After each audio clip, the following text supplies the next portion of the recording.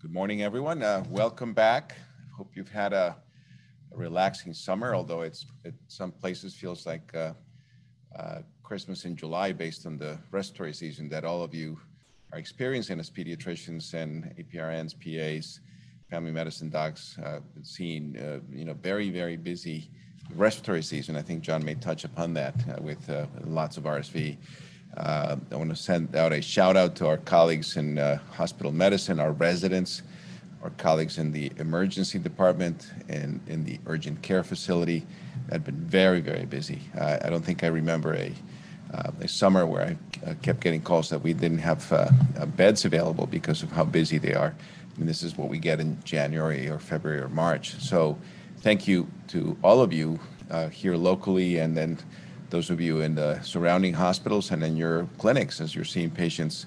Very busy trying to keep everyone safe. Thank you for what you're doing. This has been a trying time across the board, and we certainly don't expect this in the summer.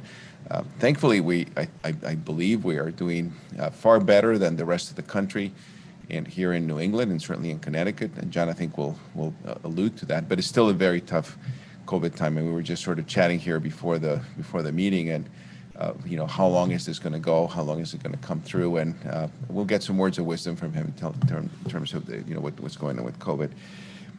I do want to wish those of you who celebrate the Jewish New Year, Happy New Year. I know it started on Monday, and this is a whole week of atonement. So to you, our wishes for a sweet and happy New Year. We are with you and appreciate everything that you do. Just to plug in, tomorrow is the 18th annual 5K run and walk for Nancy's Kids. Nancy was a colleague of mine. We actually started at the same time, and she unfortunately passed away due to a cancer. And we celebrate every year with a run. Last year we couldn't do it because of COVID-19. We're actually going to have it this year. You can do it virtually or in person. And there's a link that's going to be put in the chat to please join us. It's at the West Hartford Reservoir. We do it safely. I'll be running tomorrow, do the 5K. I'll probably end up in next to last place, but we'll be there. And to celebrate her life and accomplishments. It's a nice, joyous occasion. It's going to be a beautiful day, is what I understand from the weather. So please do join us. Tomorrow is September 11th, and I think all of us remember 20 years ago where we were, what was going on, and how this really changed our country in so many ways. We're still seeing the results of 9/11. Some things very negative, some very positive, but right now, I just want to take a moment of silence to remember all those who passed on September 11th. Some of you knew folks that were involved with this, either directly or indirectly in some way. I think we were all touched by this. 20 years have passed. Certainly has been an incredible 20 years, and we do want to stop and remember the victims of 9/11 and the courage that it took to recover from that. For all of us. So let's just take a moment of silence and remembrance of 9/11 20 years ago.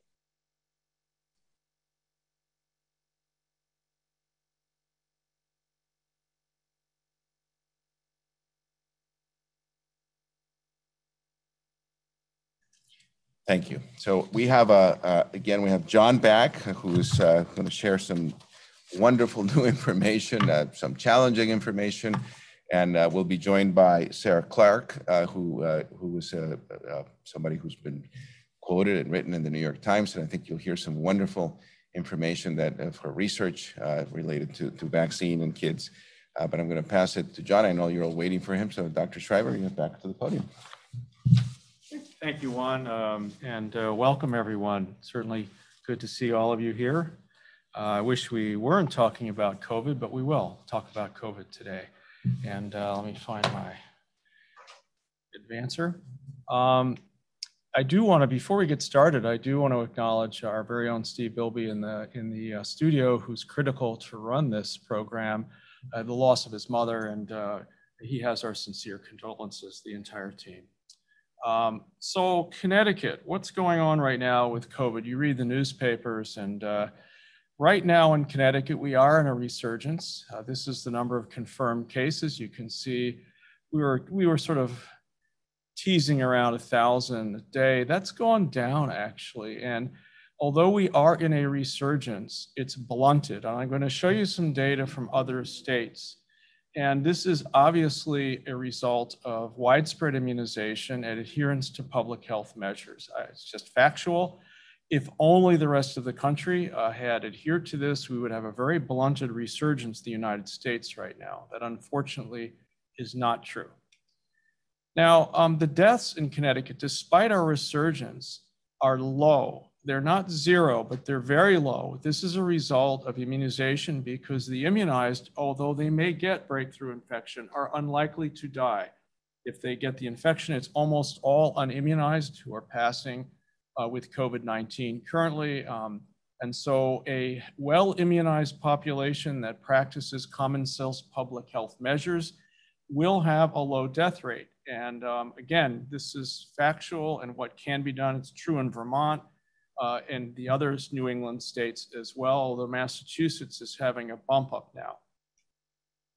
Now, hospitalizations really climbed, but then sort of peaked out in Connecticut as well, around 400, maybe a little bit less. And again, that is a result of widespread immunization. Those who are immunized are unlikely to end up in the ICU. That's not until they won't be prevented in everyone, but most of the hospitalized patients in Connecticut, most are unimmunized. And I'm going to show you some data on that in just a second.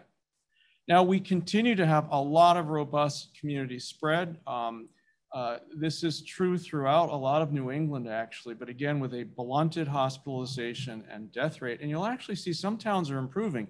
You may remember last month, this was all red. We have some improvement in some towns, which suggests that Delta variant is peaking out. I'm not sure about that yet, but the suggestion is there.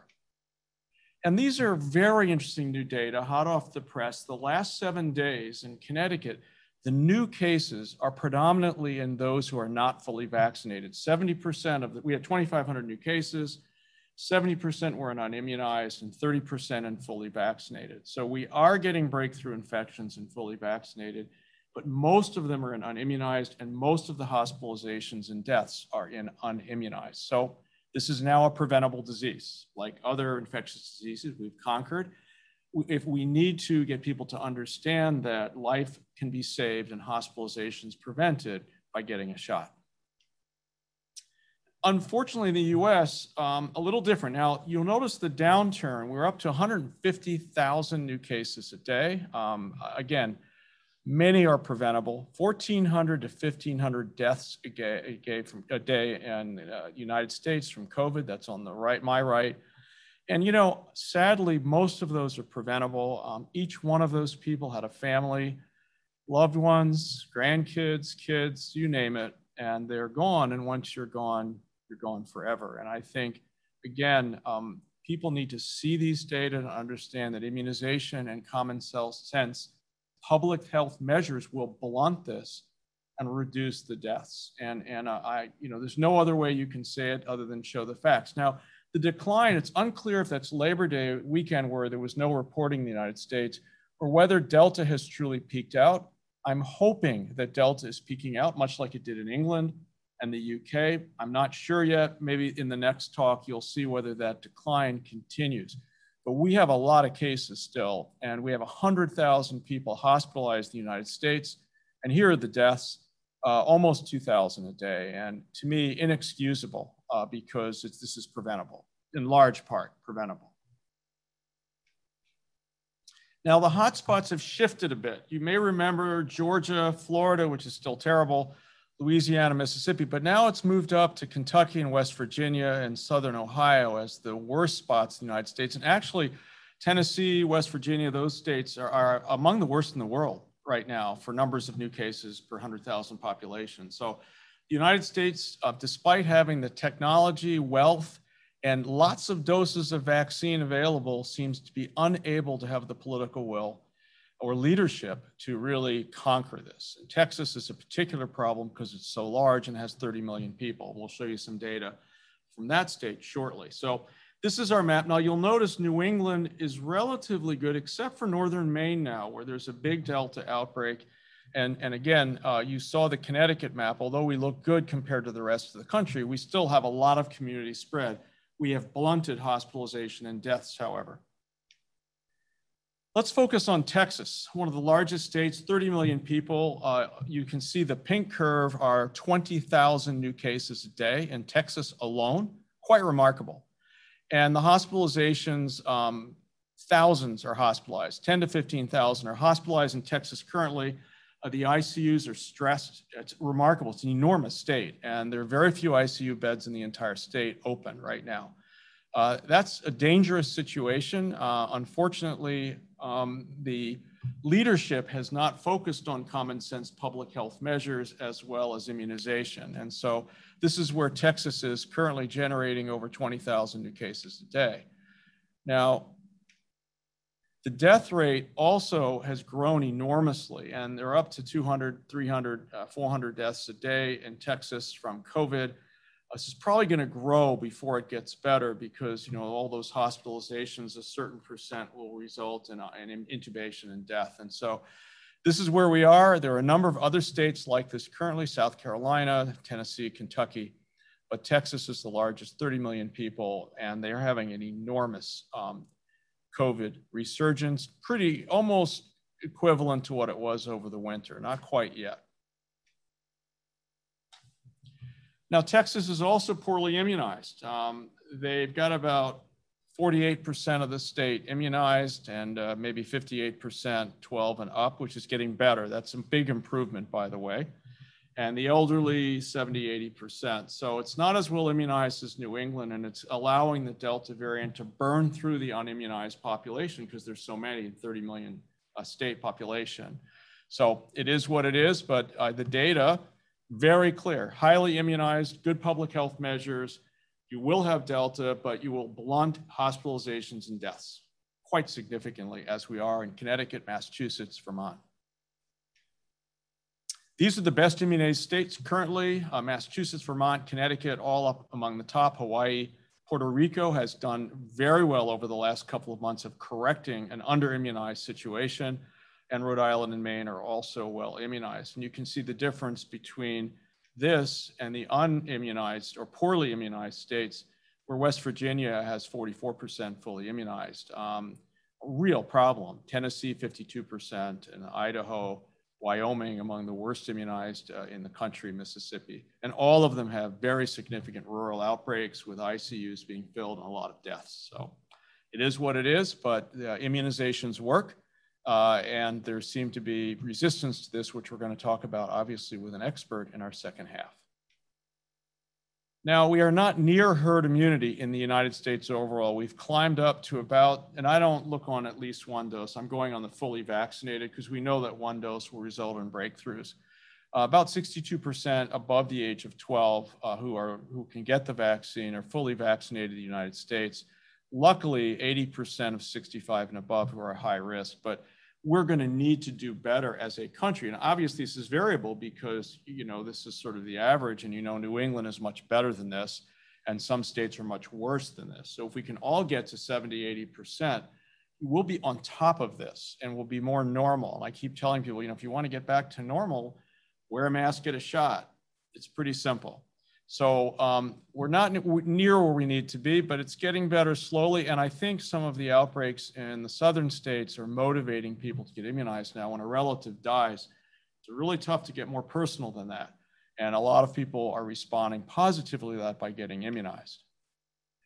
Now let's talk about some new data that are coming in. There's a lot of churn about Moderna's better than the Pfizer vaccine, which is BNT in this, and mRNA 1273 is Moderna. And in fact, you can see here that you will get higher antibody titers with Moderna than you will with Pfizer in different age groups after 2 doses. Now, however, I showed you last time that this difference in antibody titer is not translating to very much difference in protective efficacy. It's a little. And it's interesting to note, by the way, that the dose of the mRNA of the Moderna vaccine is about twice or more than the dose of the Pfizer vaccine. This is just how they did their workup when they did their initial clinical trials. So, I think we are going to have some fine tuning of this as we move forward in the coming months and years, but Moderna marginally better on inducing antibody titers and a little bit better protection, but not much. It's really not much of a difference. Both of them are excellent vaccines in protection. Now, what about pregnancy? Remember, in the initial clinical trials, pregnant women were not included. So is it protective in pregnant women? So now we have a clinical trial looking at incidence of infection from SARS-CoV-2 in pregnant women who are immunized or not immunized. And you can see that vaccinated pregnant women are protected from SARS-CoV-2 infection. Critical data, because remember, the initial clinical trials did not include pregnant women. The vaccine works in pregnant women. Very important data. This is the Pfizer vaccine. Equally important are there new data showing that spontaneous abortion in vaccinated and unvaccinated does not differ. So the vaccine does not cause spontaneous abortion. You will not lose your fetus from getting immunized. So among women with spontaneous abortion, the odds of COVID-19 vaccine exposure was not any different than no vaccine in terms of getting spontaneous abortion. So it wasn't any different than controls within 28 days after immunization. So, these are early data coming out studying this very, very important patient group. But right now, the new studies show it's protective in pregnant women and does not induce spontaneous abortion. We need much more data on this, but I'm feeling more comfortable as we talk to women who are pregnant that we have good data now showing the vaccine is safe and effective in that patient group. Very important data for our patients. Now, this is a more detailed data. I wanted to show the spontaneous abortion data because these are kind of questions I have gotten from some of our team members. And you can see the odds ratio, which is 1, which is by having vaccine is no different than if you didn't get vaccine in the full population. So it does not increase your odds of having spontaneous abortion, either Moderna or Pfizer. Very important data, and here it is. So we can pull that when we need to show women who are worried about it, this is not a problem. What are the data about myocarditis? And I think these are critical. The ACIP, as you know, which is really linked to the CDC and vaccine review, did a comprehensive review of myocarditis and vaccination. So the summary, and it's a great slide deck. I took a few out for you. The background is obviously COVID-19 is in resurgence. There does appear to be rare myocarditis after the mRNA vaccines, particularly in young males. However, myocarditis occurs across the population anyway, but it appears to be a higher rate if you're vaccinated. And the hospitalizations from COVID in young adults, the mean length is 5 days, and 5% required mechanical ventilation, and there was death. Hospitalizations for the vaccine-induced myocarditis were about 24 to 48 hours, and there are no deaths reported. So let's go into that a little more detail. So the risk of myocarditis following infection, not the vaccination, has been described in recent papers. It's quite high. So patients who have native infection with SARS-CoV-2 have a 16 to 18 times higher risk of myocarditis. So the natural infection is not good for your heart. There's a common incidence of myocarditis. If you are, the risk of myocarditis in another study was 6 to 34 times higher compared to those who got the vaccine. So in this study, the risk of getting myocarditis from native infection was 6 times to 34 times higher than if you got myocarditis, than getting myocarditis from the vaccine. So summarize, infection can give you myocarditis at a much higher rate than getting immunized can. So important data.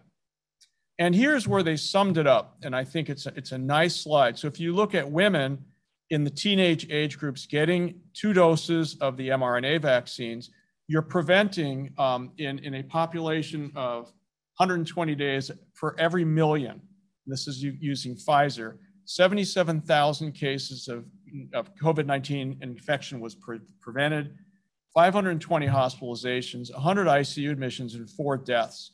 That will yield 8 myocarditis cases in excess. So the answer, so myocarditis is occurring in small number excess to what you'd expect. It's very low. And this is the risk that you're thinking in your head of getting the vaccine or not. You can end up in the ICU or die, or a very, very small number of kids are getting myocarditis. Now, on the male side, it's more. And we don't understand this, but you would prevent 56,000 cases out of 1 million people who got Pfizer vaccine. 500 hospitalizations are prevented, and 170 ICU admissions and 4 deaths prevented. But 73 myocarditis cases would occur from immunized patients in 1 million out of 1 million people. So I can look at this and have a very frank discussion of risk benefit with parents that, in my view, falls heavily in the utilize the vaccine and prevent death, ICU admission, a small incidence of myocarditis that we need to watch for carefully. The hospitalization for that tends to be 1 or 2 days, and there were no deaths recorded from it. So this is a nice review by the ACIP on what to do and how to think about myocarditis and the mRNA vaccines. Now, I will also say, in my opinion, this might be related to the closeness in doses that the original clinical trials did, because we're in an emergency situation. They wanted to give 2 doses quickly. I think that if we begin to separate those doses in future clinical trials, that we might reduce the number of myocarditis cases, but I have no data to support that. I know there are clinical trials going on looking at that. And the clinical outcomes of those with myocarditis after the Pfizer vaccine using the safety surveillance system is important. And you can see, again, 16 to 29-year-olds, there were 368 recorded, 93% got hospitalized. There were a few in the ICU, 0 deaths, most went home. Ditto in another vaccine safety monitoring link, where again, 0 deaths, 100% went home, and they had more admitted to the ICU because it was a very small number, but there were only 16 in this particular data link survey. So again, it happens. It's a small increase over what's expected. The outcomes tend to be good. Now let's talk about masks. I actually went with a state senator the other day on her community program on Zoom. There were a couple of pretty aggressive parents about masking in schools and all this kind of stuff. And look, my approach is, we've done a great job in New England, and let's keep it up. And if the kids wear a mask in school, the schools are going to stay open. And I want the schools to stay open because I want the kids in school. I want my grandkid at school. So if they mask, it's likely to stay open. If everyone's unmasked, we're going to have lots of outbreaks, and we're going to be shutting a lot of the schools down. It's just common sense, because masks work. And let me show you an outbreak looked at by the CDC showing how this works. So this is an elementary school in California in June. And what they found was really interesting. There was a teacher there, one teacher who didn't feel good and was unimmunized and was infected, but came to school anyway sick, okay? There's an answer, there's an issue for you, and read a story, had a mask on all day, but took her mask off to read a story in her classroom, okay? Now the kid, it was a masked situation, but you know, it's questionable whether everyone was wearing the mask correctly and how far they were monitoring it. And she took the mask off and read the story, infected 12 of 24 kids in the classroom with Delta, okay? And what happened next is, this is the timeline, by the way. The index patient is the unmasked teacher who was unmasked, you know, probably for half an hour or so. And then this is within day 5, this is all the people who got infected.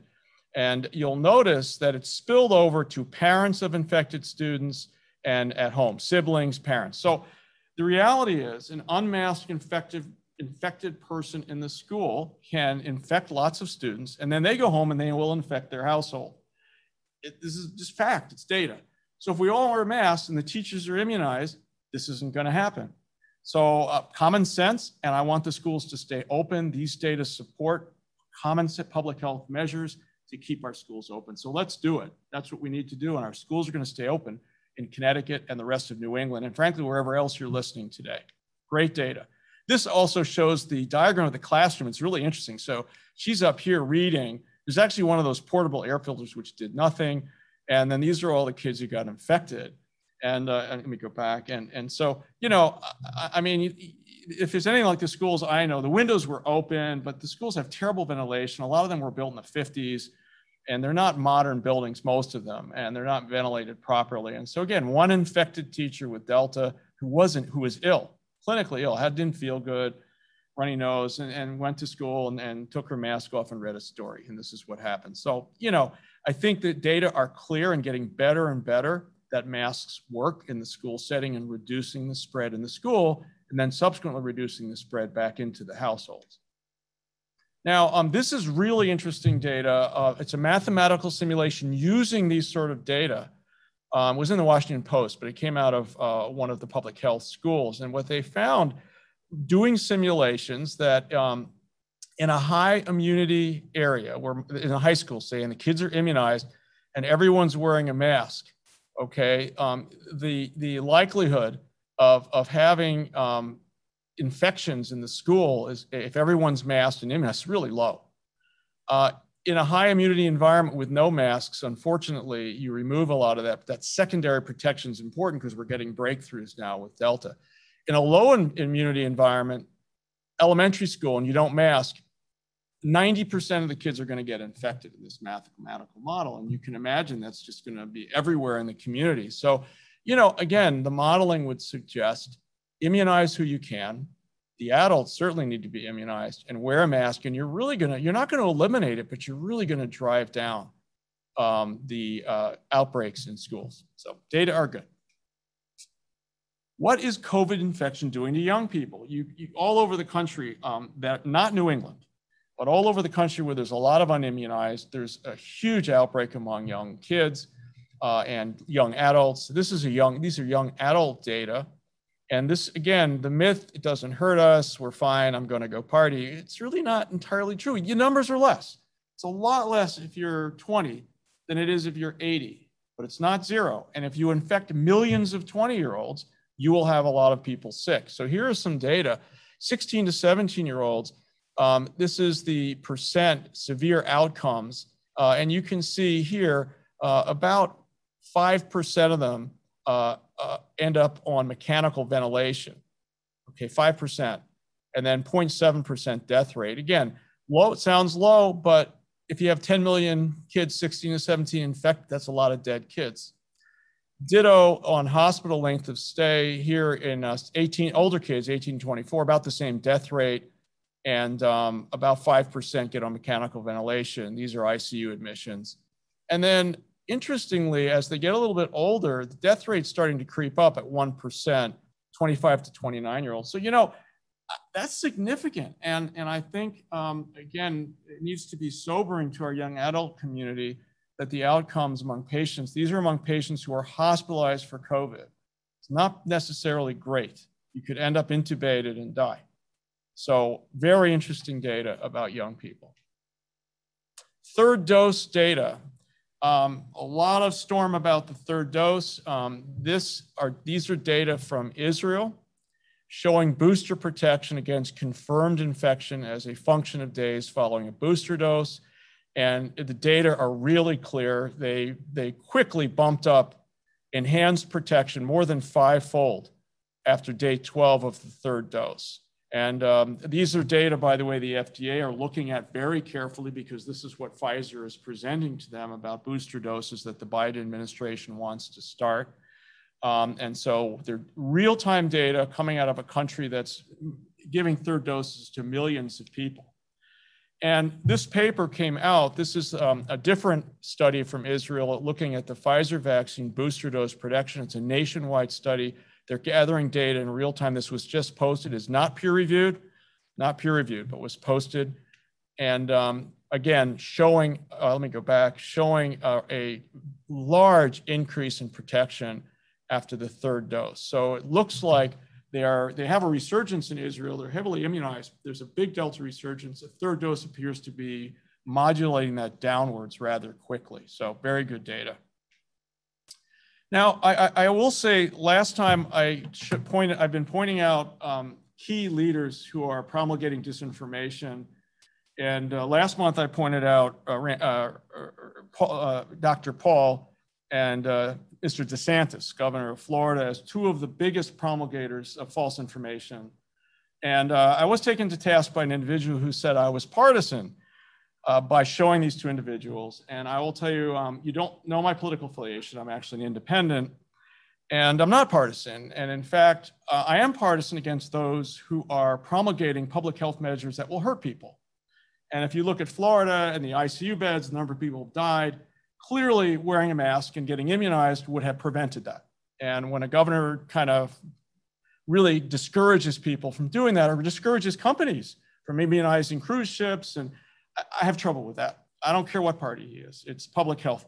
And in fact, most recently, the governor of Florida said that vaccines are a personal choice. It's not a big deal. If you get it, you don't get it, doesn't matter. You and I both know that's not true. Certainly, if we did that for polio, we'd have lots of kids in iron lungs dying of polio still in the United States. It's not true. You have to immunize the maximum you can to prevent small outbreaks that spread, because no vaccine's 100%. So this is common. This is public health 101. It's mathematics, et cetera. And Tony Fauci took this on and called it, he said this is false. It is incorrect. I think it's very important that we speak up. We cannot stay silent with this. And I'm sorry I offended somebody. But in response to that, I'm picking out 2 Republican governors who've done a great job, okay? And that happens to be Governor Baker, my governor in Massachusetts, where 66, almost 70% of the state are fully vaccinated. Thank you, Charlie Baker. Great leadership. And Governor Hogan, Republican Maryland, where it's a heavily immunized state. They've done very well, much better than some of the other states going south. And these are 2 governors who happen to be of different Republican party. I don't care what party they are. They've done a great job leading public health. I think we need to focus on that and focus on those who are promulgating misinformation should be taken on. We cannot let it go. Those who are doing a great job should be celebrated. I'm doing that. The good, the bad, the ugly, year 2. If only I weren't still here doing this, but I am. And we will be by your side until we don't have to be anymore at Connecticut Children's. And I will be by your side, as will Dr. Salazar and our entire team. So in summary, we are in the big resurgence in the United States, 150,000 new cases, 100,000 people in the hospital with Delta variant. Mu is out there, but right now, Delta appears to be much more contagious than Mu. So we'll put that on the side for next time. Despite the resurgences and hospitalizations and deaths in the South, there are some politicians who continue to insist that all mandates interfere with personal freedom and should be forbidden. I have trouble with that. We all should have trouble with that, and it's the facts. It's possible that the Delta variant resurgences are peaking out in the United States. I'm hoping that's true. There's a little bit hint that it's declining. That happened in the UK. Let's hope it's true. Strong public health oriented leadership and the high vaccination rates in New England and the northeastern states have blunted this resurgence. Those are the facts. Knock on wood, we're not filling our ICUs and we're not having a large death rate from COVID right now because we have a heavily immunized population and we have strong public health measures. We may be moving to a steady state of continued COVID infections. I actually think New England is probably the future. COVID's not going away, but in a heavily immunized environment with good public health measures, we can contain it. It's probably not going to be very fatal for most people, and it could be converted to a bad flu in the immunized as opposed to a more fatal disease. So I think we can move to a steady state with this disease, this infection, in a heavily immunized environment. Third dose of mRNA vaccines for immunocompromised is approved. In my view, the Israeli data will probably move the FDA to quickly move ahead that Pfizer and maybe Moderna will be allowed to be given for a third dose for boosters and high risk, perhaps healthcare providers as well. We will find out in the next 14 days what the FDA is going to do with that. We know there's waning immunity. We know there's a lot of breakthrough after 8 months, and we're going to need to deal with that in the vulnerable and in our healthcare provider community. Thank you, and I look forward to our next talk. Thank you, Ron. And A transition to a great and very important topic for all of you. We're delighted that Sarah Jane Clark, who is a research scientist in the Department of Pediatrics and Communicable Diseases at the University of Michigan, has agreed and has accepted our invitation. Incredibly accomplished investigator. She's originally trained at the University of North Carolina, where she got her bachelor's as well as her MPH back in the early 90s. And she has devoted her research interest to immunization patterns and beliefs among providers, patients, and parents, also about Medicaid policy and utilization patterns and parents' perspectives. evaluation of child health programs and policies, and immunization financing and delivery system. So we're really delighted that Sarah has agreed to provide some insights specifically about COVID vaccines. So we look forward to your presentation. So Sarah, thank you again, and you have the podium. Thanks so much. Next slide, please. So our CS Mott Children's Hospital National Poll on Children's Health, which we call the Mott Poll, is something that we've been doing. I've been co-directing since 2007. So it is a recurring poll. We work with a vendor that uses address-based probability sampling to construct a nationwide panel of over 40,000 people. And then when we field our polls, they select a nationally representative group of parents. So important, not opt-in, yes, nationally representative. We do really cover a wide range of topics. We release a report every month. And that is the website if you're ever interested in checking out our other work. Next slide. So in June of this year, we did a poll focused on parents' views around COVID vaccine for their child. The respondents include just over 2,000 parents that had at least one child between 3 and 18 years.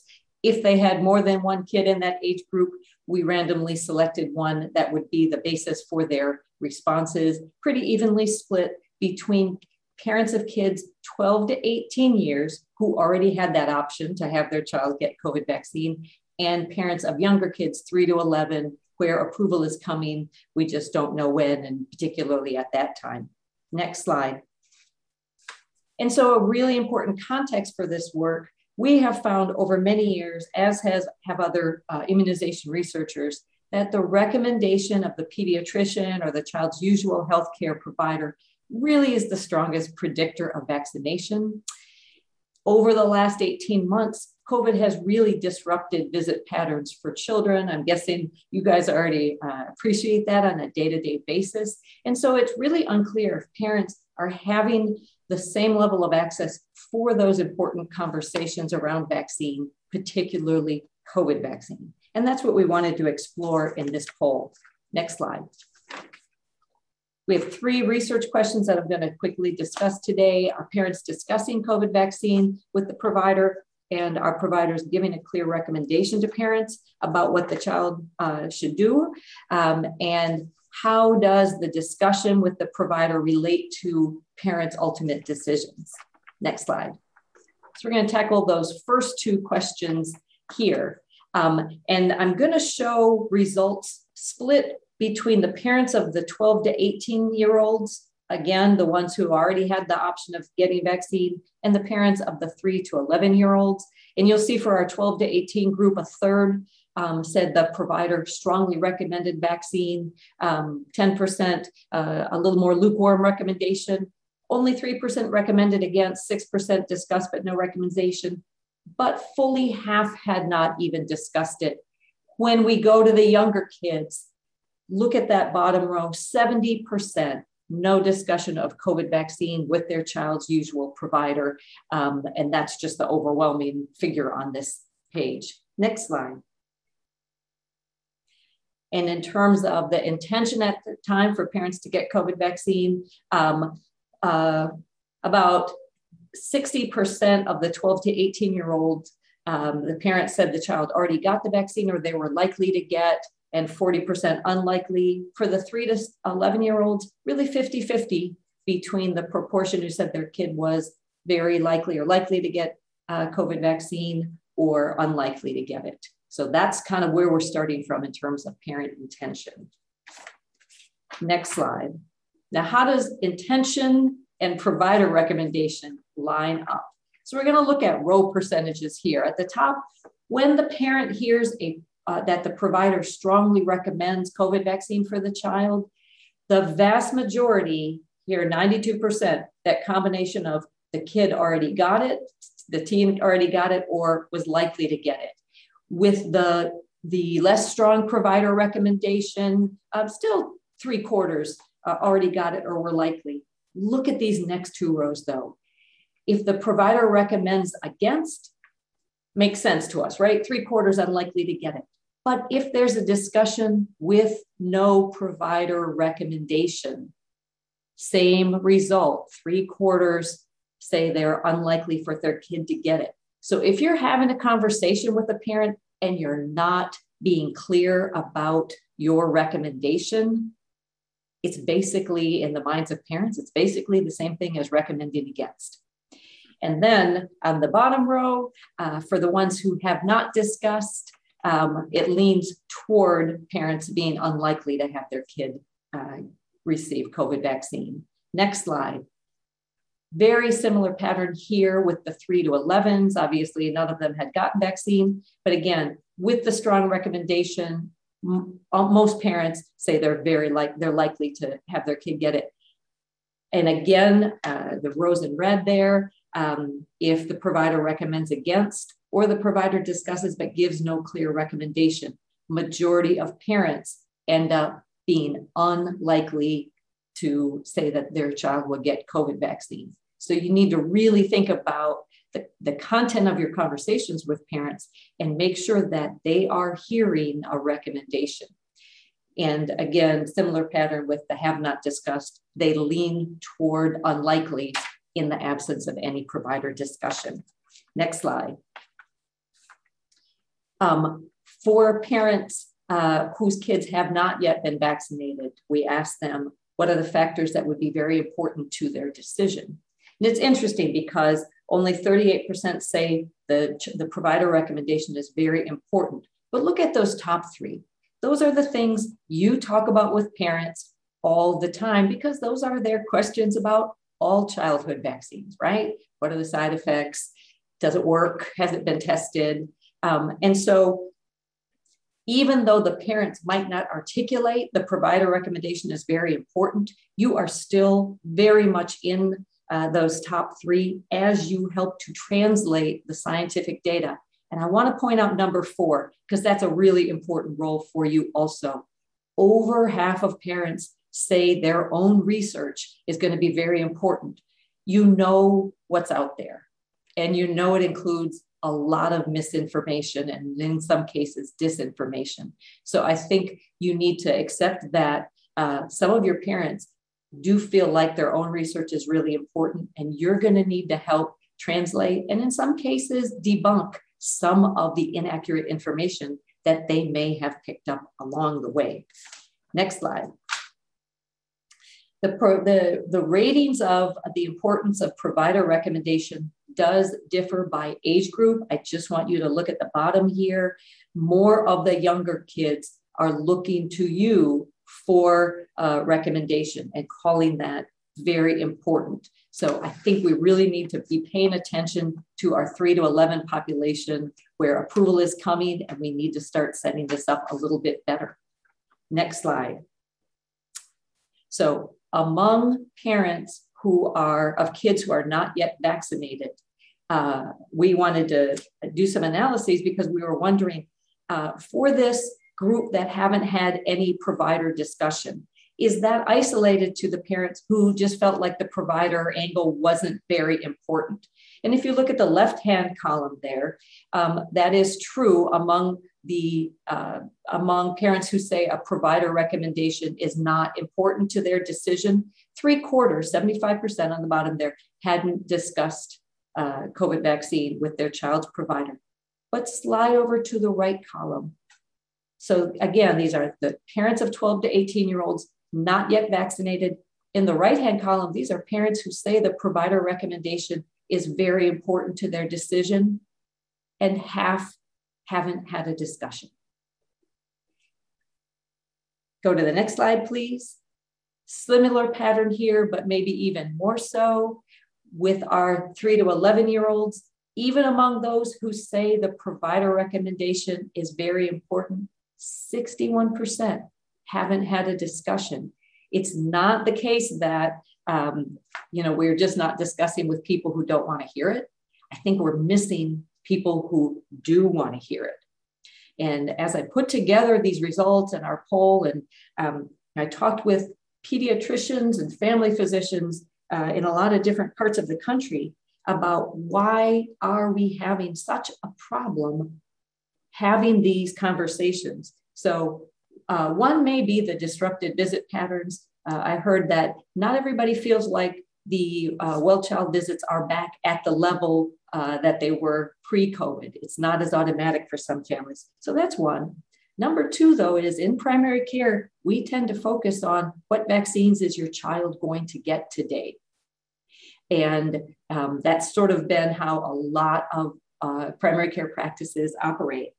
But that overlooks COVID vaccine because for the 3 to 11s, they can't get it today. But even for the 12 to 18s, COVID vaccine isn't available in most primary care offices. And so because it's not there, that may be a reason that the offices that the pediatricians and the family physicians are not, and the NPs and the PAs working with them are not bringing this up. We see this with flu vaccine, where some providers don't bring up flu vaccine if it's not flu vaccine season. And so we need to adjust our approach to make sure that we do bring up this topic. And I think there's also maybe a little bit of discomfort with raising this topic for fear of it gets into an uncomfortable conversation. And of course, you know, this has become a little bit of a political topic. Sometimes you're busy, you're a little bit behind, you don't want to take the time to get into it.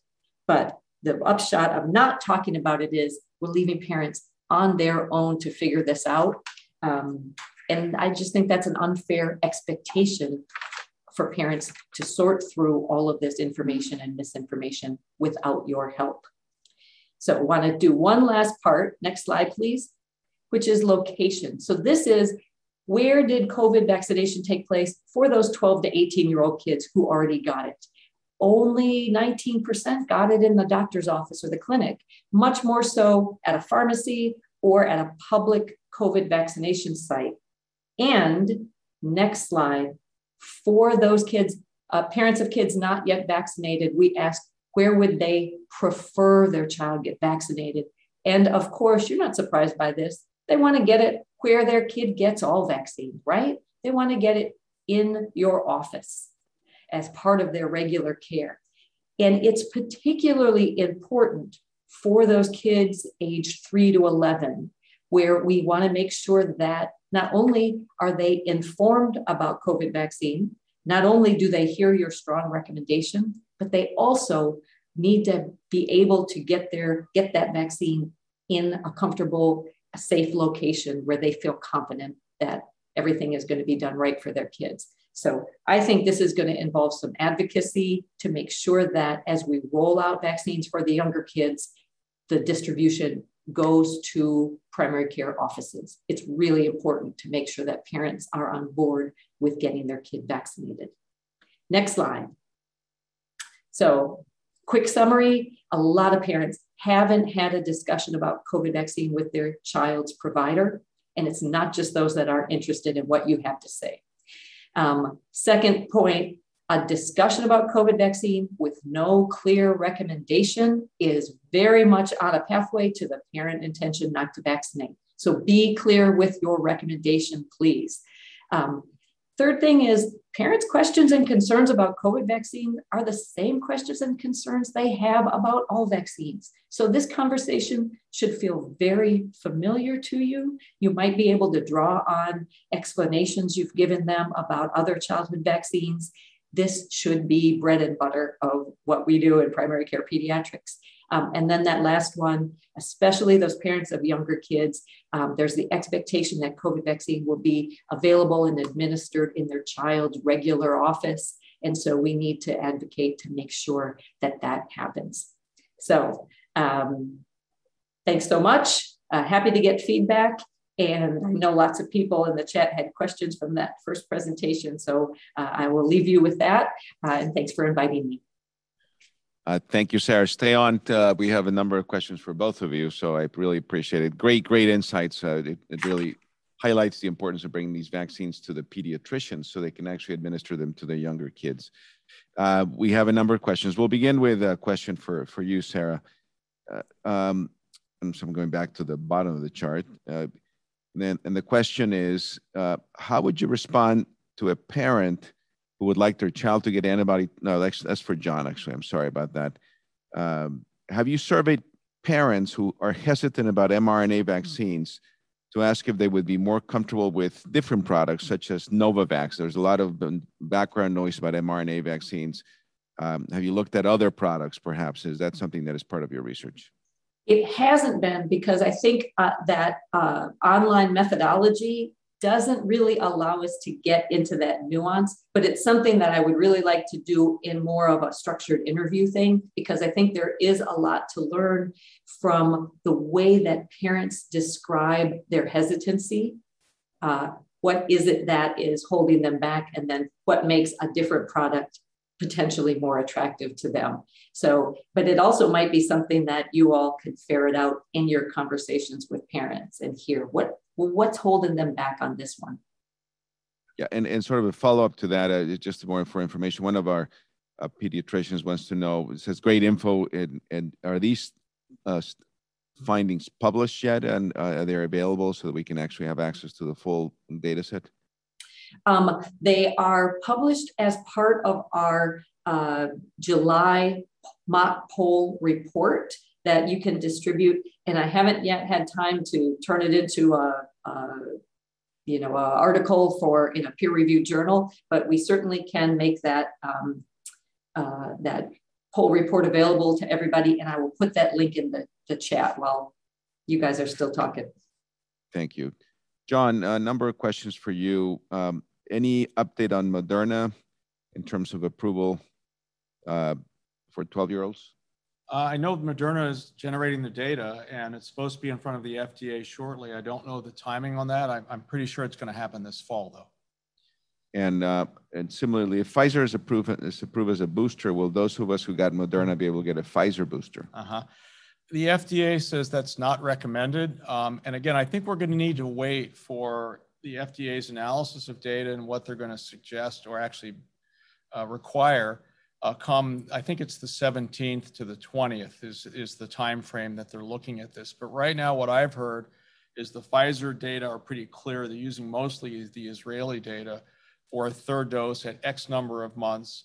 And the Moderna data are not presented yet to them. And it may be a little while because I don't think they're generating the same kind of clinical data that Pfizer has.